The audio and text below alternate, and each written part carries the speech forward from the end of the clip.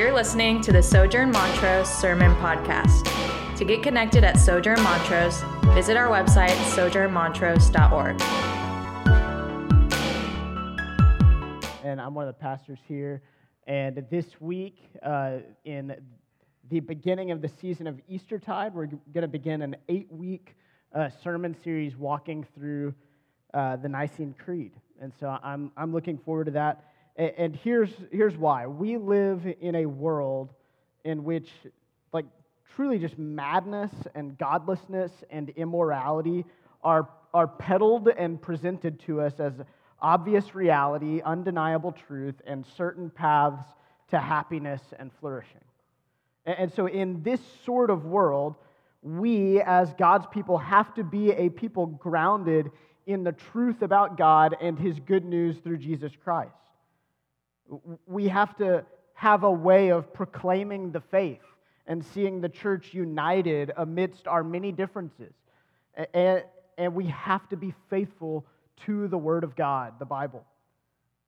But if you've been a Christian for any amount of time, you know these aren't easy things to do, right? And these obstacles that we're facing, though the specific circumstances are new, these aren't new obstacles for the church. And luckily for us, for the overwhelming majority of the history of the Christian church, there has been one short unifying document which has served to keep the church as united as possible, to protect the church from heresy and forgetfulness, and to proclaim to the world the beautiful saving faith in Jesus Christ, the Son of God, given by us and lived through us by the power of the Holy Spirit. And this document is the Nicene Creed. The Nicene Creed is this document. And for that reason, at Sojourn Montrose, if you want to become a covenant member at Sojourn Montrose, the Nicene Creed is the only theological statement that we require all of our members to unabashedly affirm. You have to affirm the Nicene Creed to be a member at Sojourn Montrose. And this, for some people, is a problem because the Nicene Creed is not the Bible, right? It's ancient, coming from the 4th century, but it's not the Bible, and we don't present it as equal to the Bible. The Nicene Creed was not authored by the Holy Spirit. It doesn't have the authority for the church that the Scriptures do, but we require all members to affirm the Nicene Creed because we, like almost every other Christian group and denomination since the 4th century, receive the Nicene Creed as a faithful summary of the Christian faith as revealed in the Bible. The Nicene Creed proclaims to us with clarity a basic doctrine of the Trinity, right? The idea that God exists as one God in 3 persons. It proclaims to us a basic understanding of the salvation that God provides for us through the work of Jesus Christ and the means through which He has revealed Himself, primarily through the Spirit and the prophets. And so outside of the Bible itself, the Nicene Creed is the most widely accepted piece of Christian theology in the history of the church. In that, hear this, every Christian denomination or expression of Christianity that affirms creeds at all accepts the Nicene Creed. There's nothing else with that sort of acceptance.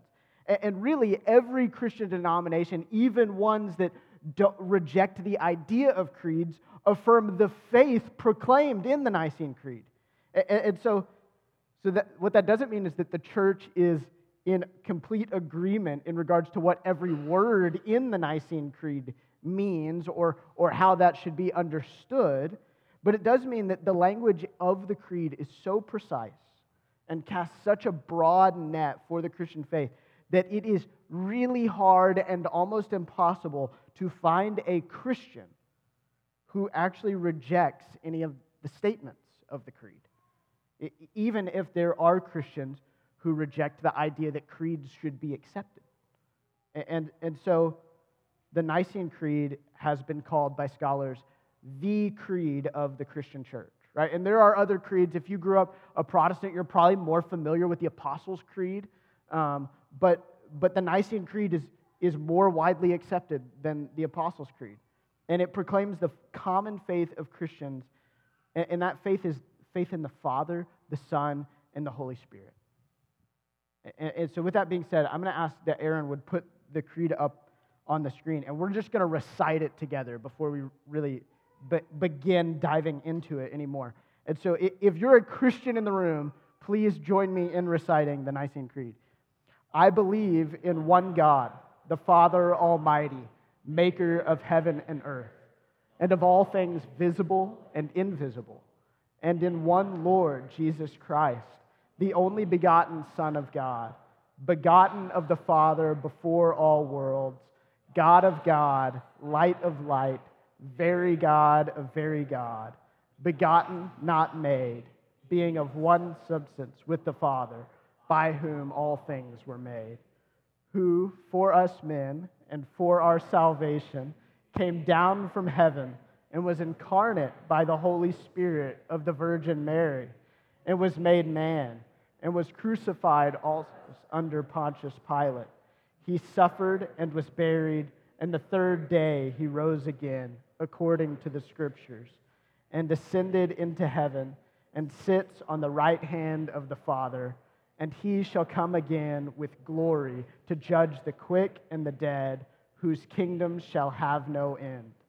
And I believe in the Holy Spirit, the Lord and giver of life, who proceeds from the Father and the Son, who with the Father and the Son together is worshiped and glorified, who spoke by the prophets. And I believe in one holy, Catholic, and apostolic church. I acknowledge one baptism for the remission of sins, and I look for the resurrection of the dead and the life of the world to come. Amen. Well, over the next 8 weeks, y'all will come near to memorizing that because we'll be reciting it every week. But really, the next 7 weeks following this week, we're going to dive into the specific language of the creed and the different doctrinal points that the creed makes. Like, what does it mean when we say those things? What do we believe because of those words? Why are they important to the church? What does the Bible actually have to say about these beliefs? And how did the church arrive at this statement based on the Bible? But this week, what I want to do is answer a few questions and give a brief amount of historical context for the Nicene Creed and talk about why, in light of its historical context, it's still just as important for us today as 21st century Western Christians. And so before we do that, let's pray, and then we'll continue to jump into this. Father, we thank you for your word, and we thank you for the gift that you have given to your church in the word and in clear and helpful summaries of your word that we can use and benefit from. I pray that over the next number of weeks that you would unite us together in a common faith, that you would empower us to right belief and to holiness, and ultimately that through this you would inflame our hearts with more love for you, more zeal for you, more thankfulness toward you. And I pray that you would begin that this morning. It's in Jesus' name that we pray. Amen. So God's people have almost always had basic summaries of their beliefs that saturated their life together. All the way back to the people of Israel following the Exodus. In Deuteronomy 6:4, God gives his people this phrase, which has become known as the Shema. And it says, "Hear, O Israel, the Lord our God, the Lord is one." Or in other words, "Hear, O Israel, Yahweh our God, Yahweh is one." And so this verse has become something like a creed for the people of Israel and now for the Jewish people. It served an important role liturgically throughout the history of Israel, and it rooted them in this doctrine of having one God who has revealed himself as Yahweh. And this phrase allowed Israel in one sentence to set themselves against and apart from all the other nations of the world who they would encounter, and these nations always serving multiple gods, lesser gods, disunited gods, and competing gods. But Israel had one God, Yahweh. He is the only God. He is the one. And the Shema falls into Deuteronomy following the giving of the commandments. And so it always reminded Israel of their call to be holy, to be obedient to Yahweh.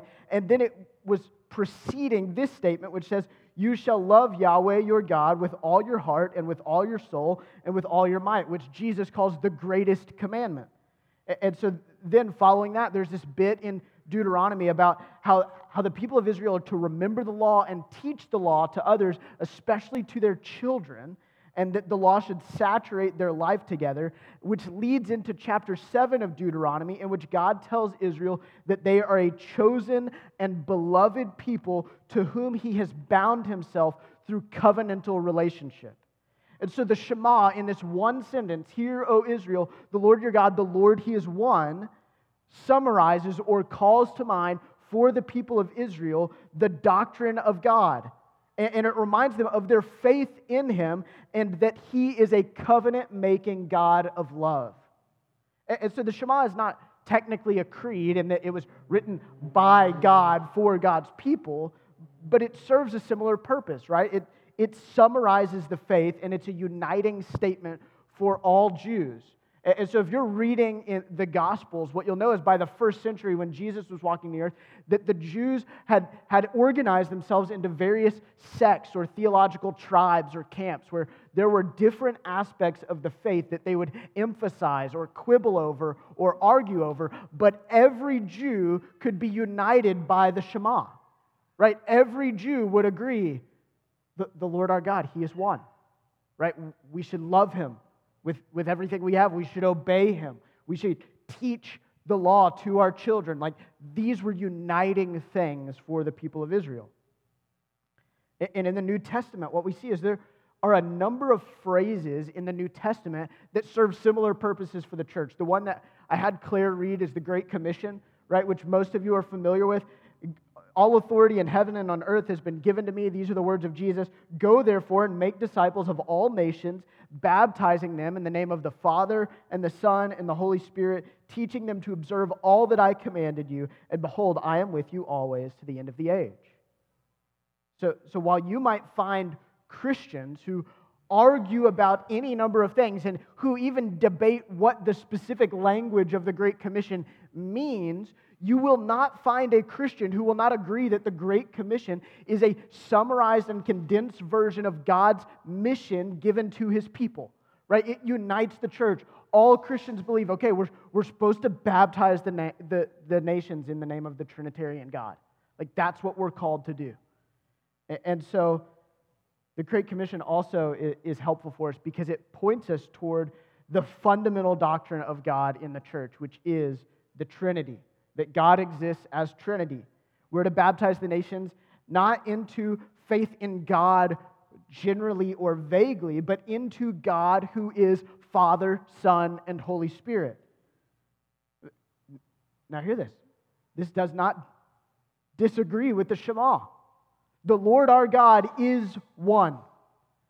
The Shema tells us that. And so that means that the Father, Son, and Spirit must be one God, our Lord.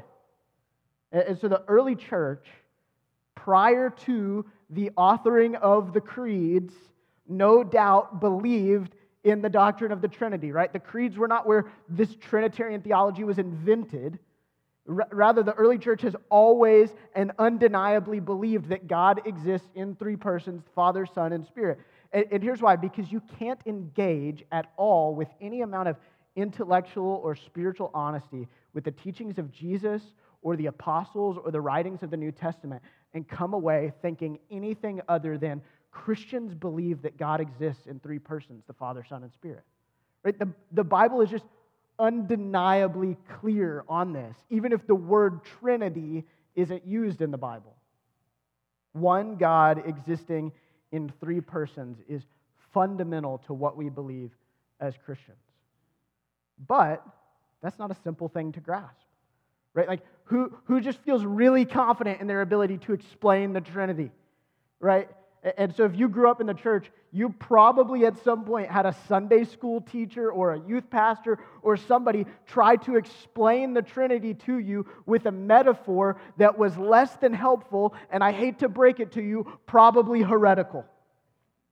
And And that's not because your Sunday school teacher was like a wolf in sheep's clothing or a bad actor or like intentionally being a heretic.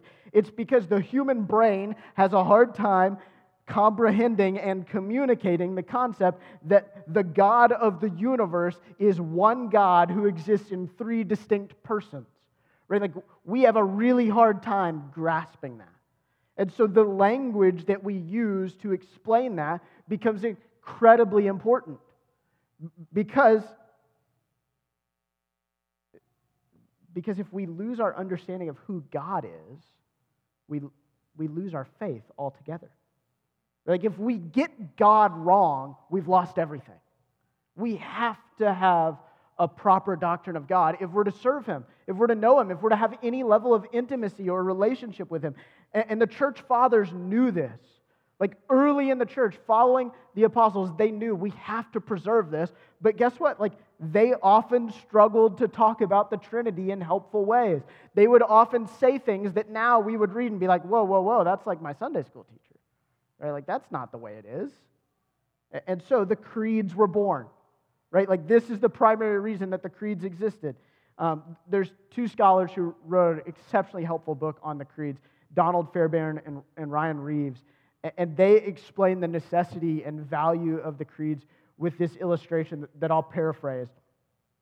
And essentially it's that to have intimacy with God requires knowing Him, right? Because knowing someone requires, like intimacy requires knowing someone. And to know someone, you have to know them and the language of love toward them. You have to know how to speak love toward somebody if you're going to have intimacy with them. And we can see this through children, right? A child learns the grammar of their language over time, which means that until they grasp that grammar of their language and develop a vocabulary, their expressions of anything, but especially something as complex as love and intimacy, are clumsy, right? Like children have a really hard time expressing their love and intimacy, even with their parents. And so this is similar for the Christian expressing their love and developing intimacy with God, because we need to learn the grammar of Christian love and intimacy.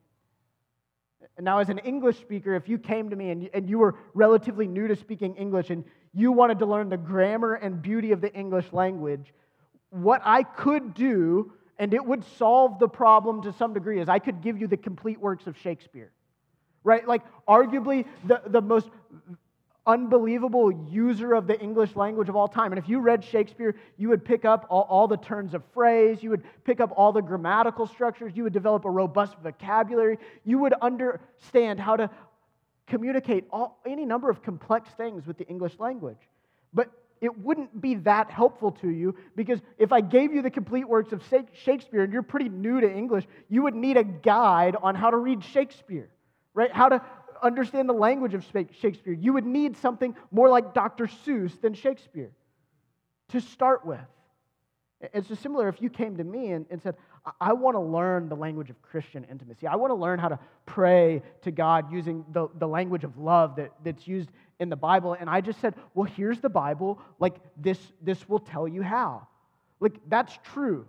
The Bible is sufficient to teach us all the language of the faith. It's sufficient to teach us every doctrine that there is, to teach us everything about God and how we relate to Him. But for the Christian, like the Bible, one, is very large, and two, it's complex. And so a helpful summary, a guide, a teacher, a primer becomes necessary. And this is the role of the creeds. The creeds provide for us a faithful summary of the teachings of the Bible to serve as a guide and a signpost for us so that we can learn to speak the language of love for Jesus. And so the Nicene Creed teaches us how to speak well of Jesus, and therefore it teaches us how to love Jesus better, because we're learning the language to speak about Him with. And the church in the 4th century, they desperately needed to develop a helping guide to speak well of Jesus. And there's a number of reasons. Like mass illiteracy meant the Bible is pretty unavailable to most Christians, and so having a helpful short guide is important, but primarily because there were people within the church who were both intentionally and unintentionally speaking wrongly about Jesus. And they were primarily doing this by making Jesus out to be lower in authority and divinity than God the Father, right? Arguing that Jesus was a created thing rather than the creator God, arguing that he was totally subject to the Father in every way, not just willingly as a submissive son. And so this creates a huge problem. The second big reason that the church needed to develop creeds is that in 324 AD, a man named Constantine became the ruler of the Roman Empire. And Constantine was a new but zealous Christian. And he saw that it was going to be important in an empire ruled by paganism for the church to be united in the way that they speak about the faith. And so Constantine called for 300 bishops all over the empire to get together and to author a creed which would summarize the Christian faith, and eventually that became the Nicene Creed. Like a number of decades later, what we just recited is what happened as a result of that.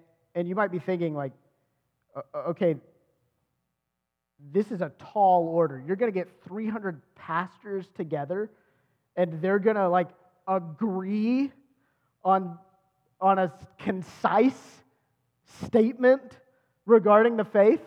Like, that's almost laughable. Like, okay, let's get 300 pastors in the room, and then they're going to write a statement of faith that they can all agree on, and it's going to be concise.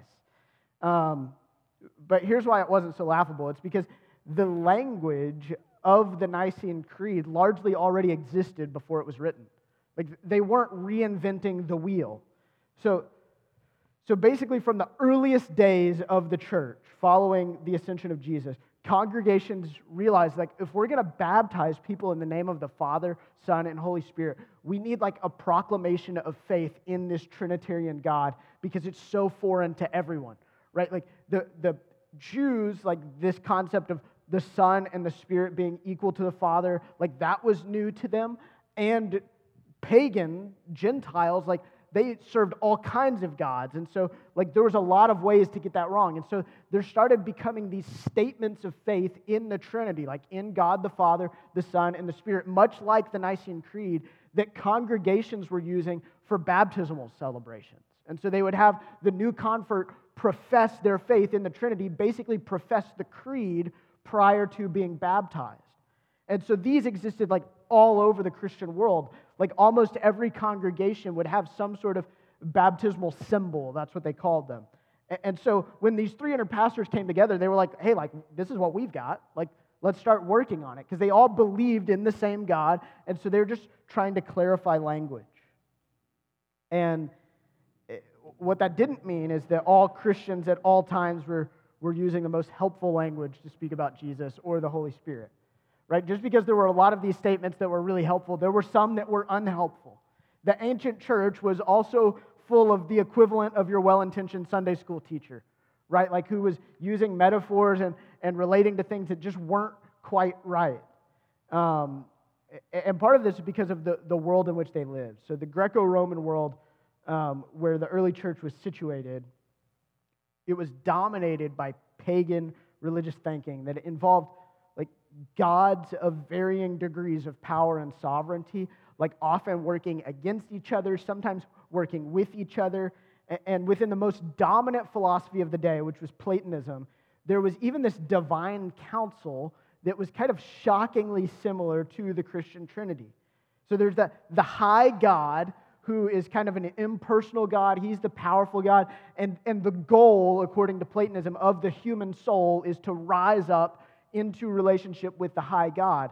But there were lower gods. Primarily, there was the Word God, the Logos God, and then there was the soul world God, or the Spirit God. And they served as, like, guides and helpers in the human's journey to rise up to the high God. And so you could, like, probably already see, like, how this is going to be conflated with, like, the Son, who John calls the Word, the Logos, and the Spirit, right? Like, oh, so, like, maybe the Son and the Spirit kind of operate like that, where they're lower than the Father, but they exist to kind of, like, help us rise up to the Father. And like there's all kinds of problems with this, but you could see how the church was influenced by the cultural religions of the day. And it was a problem primarily because of the scriptures, right? Like if you start thinking the way of Platonism, you start abandoning the truth of the scriptures. Like in John chapter 1, verses 1 through 3, it says, "In the beginning was the Word, and the Word was with God, and the Word was God. He was in the beginning with God. All things were made through Him, and without Him was not anything made that was made." So this tells us a few things. One, Jesus is the Word, but He is God. He's the Son of God, but He was with God. He was the Creator God. He has always been. He wasn't created. He's not lower than the Father because He is the Creator God, equal in divinity with the Father. 1 Corinthians chapter 8, verse 6 says, "Yet for us there is one God, the Father, from whom are all things and for whom we exist, and one Lord, Jesus Christ, through whom are all things and through whom we exist." Paul says this blessing in 2 Corinthians. He says, "The grace of the Lord Jesus Christ and the love of God," meaning the Father, "and the fellowship of the Holy Spirit be with you all." And so all throughout the New Testament, whether it's the Great Commission or that blessing in 2 Corinthians or the beginning of John or 1 Corinthians chapter 8, what we see are the Holy Spirit, Jesus the Son, and the Father are equal with one another as God. Like there's not some, like the Father's not higher than the Son and the Spirit. He wasn't before the Son and the Spirit. He didn't create the Son and the Spirit. They are all God. They're all eternal, and yet they exist in these three distinct persons. A second huge problem for the church, other than just the scriptures, with this Greco-Roman kind of pagan influence, is that all of the concepts of human salvation or flourishing or joy that were proclaimed in the pagan religions of the day were all ones in which a human was responsible for his or her own ability to rise up to God. And so the human was the one accomplishing salvation for themselves, which eliminates any sort of need for divine grace. And this is in direct contradiction to the Christian gospel and the scriptures, where in like Ephesians 2, Paul says that we are saved by grace through faith, and this is not your own doing, but it is a gift from God. Why? So that no one may boast. So you can't save yourself. You can't rise up to God. You don't have it in you. You're just unable to. Jesus isn't just a teacher or a guide who's going to kind of show you the way to get to God. Jesus says, "I am the way to get to God." But if humans can't rise up to God on their own will or through cleverness or morality, how will they ever rise up? Well, the Bible's answer is that God has to come down. God has to come down. And so the incarnation of God in the person of Jesus is like such an important theological necessity for the Christian faith. Like we can't be saved unless God came down. And this is a distinction from every world philosophy and religion. That God has to come down, that only through coming down to us, living faithfully as we are unable to, and by dying sacrificially on our behalf, are we able to be saved by God and brought up by God rather than rising up on our own. And so God has to be one. He can't be multiple. But He has to exist in three equal persons, the Father, Son, and Spirit, and He has to have come down to save us through the person Jesus Christ. And these core doctrines were in danger for the church in the 4th century, because the church was being overly influenced by the worldviews of cultural religion that they were saturated in. Right? Like because paganism was just the air they breathed, it just started influencing and creeping in on the ways that they talked about God, the ways that they approached their faith, the ways that they lived. So the Nicene Creed served as a help to preserve the faith that had been proclaimed for the church since Jesus ascended into heaven. Right? Like this wasn't new, but it became really, really helpful that the creeds were written, because the faith of the Nicene Creed is this faith in a Trinitarian God who has come down to save us and make us alive to his beauty forever. Like, that's what the creed proclaims. And that's the distinct and saving faith that God has given his church. But we don't live in 4th century Rome. And so why on earth would the Nicene Creed be so important for us today? Here's why. The church in America, we're not being influenced wildly by Platonism or polytheism or paganism. But there are worldviews that saturate our culture. And if we're not careful, if we don't hold closely to the historic and biblical doctrines of God in the Bible, then those worldviews will begin to influence us and our faith and the ways that we talk about our faith, the ways that we live out our faith, and that we will slowly drift into heresy and away from the truth about God. And Jesus said that it's the truth that will set us free. And so if we drift from it, we're no longer free, but we're once again slaves to sin and to a lack of truth. And so the worldviews surrounding us, they're a lot different from the ones our forefathers were facing in the first 4 centuries of the church. But we still have to deal with these cultural religions. And these cultural religions still promote the idea that humans achieve their own salvation, right? And there are lowercase g gods who can help us experience this salvation and achieve this salvation. Gods with names like money, sex, power, psychotherapy, and unquestioned autonomy. Like, these are the gods of our age. And none of them are named Jesus Christ. And in our context, our neighbors don't worship foreign gods. Like, very few of them probably have wooden idols in their closets that they pray to. But they do worship primarily themselves. Because the prevailing religion of the day is that the individual is the maker, creator, and authority over reality.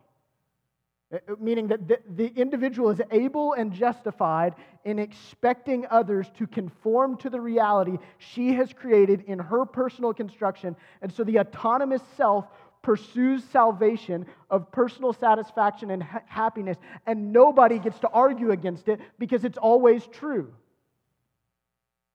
So maybe you are starting to see why a creed that expresses a sovereign God who is over creation, to whom humans are subject and dependent upon for life and meaning, is both a timeless and a timely proclamation for the church. We hold to the Nicene Creed because we still need to cling to the faith proclaimed within it. We need to avoid the pitfalls of cultural influence. We need to rely wholly on God for salvation and on nothing else. We have to rely on God for meaning, for judgment, for eternal life. And hear this, church. This is not only our faith that we have to protect, but this is also the good news that we proclaim to the world around us. The hope of the world is solely dependent upon a creator God, 3 in 1, who has come down to save us. In a creator God, 3 in 1, who has come down to save us and who will come again to raise us up to judgment and eternal life. Like, this is the hope that our neighbors have, even if they don't yet know it. And so the Nicene Creed helps us to never forget it. It helps us to always proclaim it with clarity and without saying anything that is not true about God. It helps us to be the people that God has created us to be, saved us to be, and sent us into the world to be. The scriptures say that we are called to be a holy nation, a royal priesthood, and a people for God's own possession. The Nicene Creed helps us to live into that identity. Hear, O Israel, the Lord our God, the Lord is one. He's the only one. He is the saving one. He is the glorious one, and He is our God. And together, over the next 7 weeks, we're going to get to learn the grammar of expressing our faith in Him and our love toward Him. And that's really, really good. So let's pray, and then we'll come to the table. Father, we thank you for the beauty that you are the same yesterday and today and tomorrow, that we can trust you and worship you and love you with all of our hearts and all of our souls and all of our strength, and that we can be united to you through faith. Pray that over the next few weeks, as we continue to just lean in to the simple doctrine of who you are and what you've done on our behalf, that you would make us love you more, that you would make us a more holy people, a more vibrant people, and that we would be more equipped to share our faith with others so that they can experience the hope that only you provide. Pray that you would strengthen us and nourish us this morning as we come to your table, and that you would send us into the world as beacons of light. It's in Jesus' name that we pray. Amen.